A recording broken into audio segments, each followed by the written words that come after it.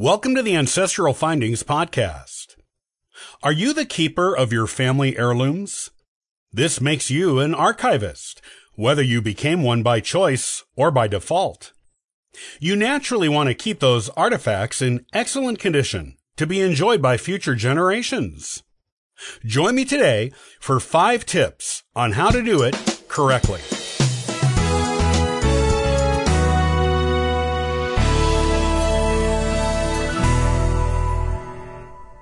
Whether you have decided to collect the artifacts of your family tree, or your relatives just gave them to you because they know you are a family genealogist, you have an important responsibility.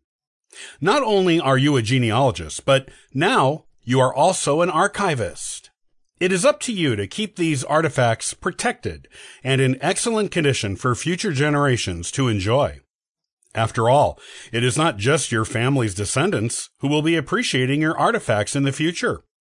Historians, lovers of art, and those who are passionate about the local region will all be interested in what your family produced and left behind.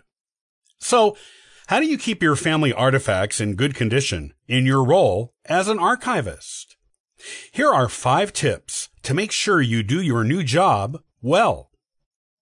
Choose the best storage methods.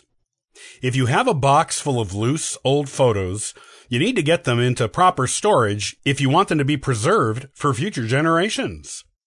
Improperly stored photos are subject to degradation from oils on fingers, acid from nearby paper on the backs of other photos or the box they're in, as well as potential water and dust damage. You need to store them in acid-free archival boxes if you intend to keep them loose and not put them in albums. The best boxes for storing old photos are called Hollinger boxes. They are heavyweight, resistant to slight fluctuations in temperature and moisture, and protect photos from dust, paper-eating insects, and light that will fade the colors on the photos.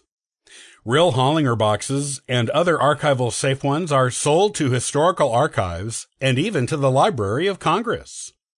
They may be made out of cardboard, plastic, or paper, but they are all acid-free. Do not use recycled materials in your photo storage boxes because it is impossible to gauge their acid content and quality. Ideally, you should choose photo storage boxes that have passed the photographic activity test, which measures the stability of photos in certain containers. When old photos become faded, it is usually because they were exposed to light for prolonged periods in containers that were not archival safe. Of course, you can always buy archival safe photo albums if you prefer to store your old photos this way. Digitize everything you've got. You can't guarantee all or any of the heirlooms you have collected will survive the test of time, regardless of how careful you are with the measures you take to protect them. Therefore, digitize them as a backup, and you can be confident knowing there will always be a digital copy of them somewhere on the internet. There are a variety of ways you can do this. Take photos and upload them to a website or the cloud. This is usually good for 3-dimensional items. Scan them and upload them in a similar manner. Good for photos and paper documents. Your phone is suitable for digitizing things, but you can do even better by getting higher quality images using a high-quality archival scanner. Backup, and backup again. In addition to uploading the images online, also keep the images in easily organized and labeled folders on your computer, and back those images up to CDs, external hard drives, or thumb drives. A good rule of thumb is to make 3 copies of anything you digitize.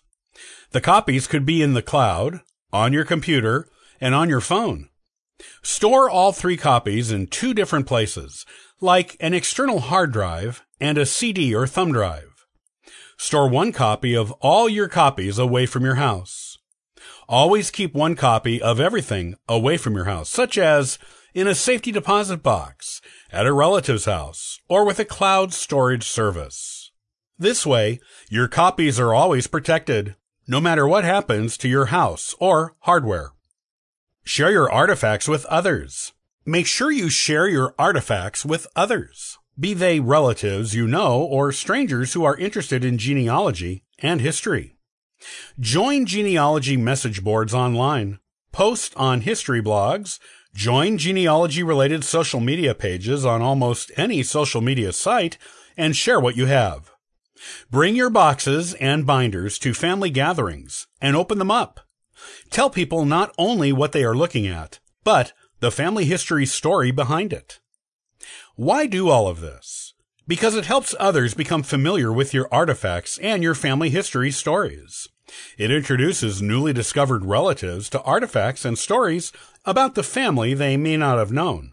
And those who are into antiques may discover your postings and tell the stories of your artifacts to others. It is an excellent way to make sure the stories behind your artifacts, and hence the stories of your family, live on. Reach out to others. Don't just share the stories of what you have. Ask for new heirlooms and artifacts from others, even if it is just digitized copies of them. If you are missing artifacts from certain ancestors or branches of your family, go online to genealogy blogs, social media sites, and message boards. Look for cousins from those branches and ask what they've got and if they would be willing to share. Don't just assume nothing from those ancestors or family branches still exists. You would be surprised at what is out there and who may have ended up with it. Not only might these newly discovered cousins have artifacts they are willing to share with you, but they may also have the answers to your brick wall genealogy issues. So you shouldn't be shy about asking. Not everyone will respond to you, but plenty will. They are on those sites to find out about their family history too, after all. You can even reach out to people you find on DNA websites and ask the same questions. This is a wonderful way to keep adding to your collection of artifacts and add information to your family tree too.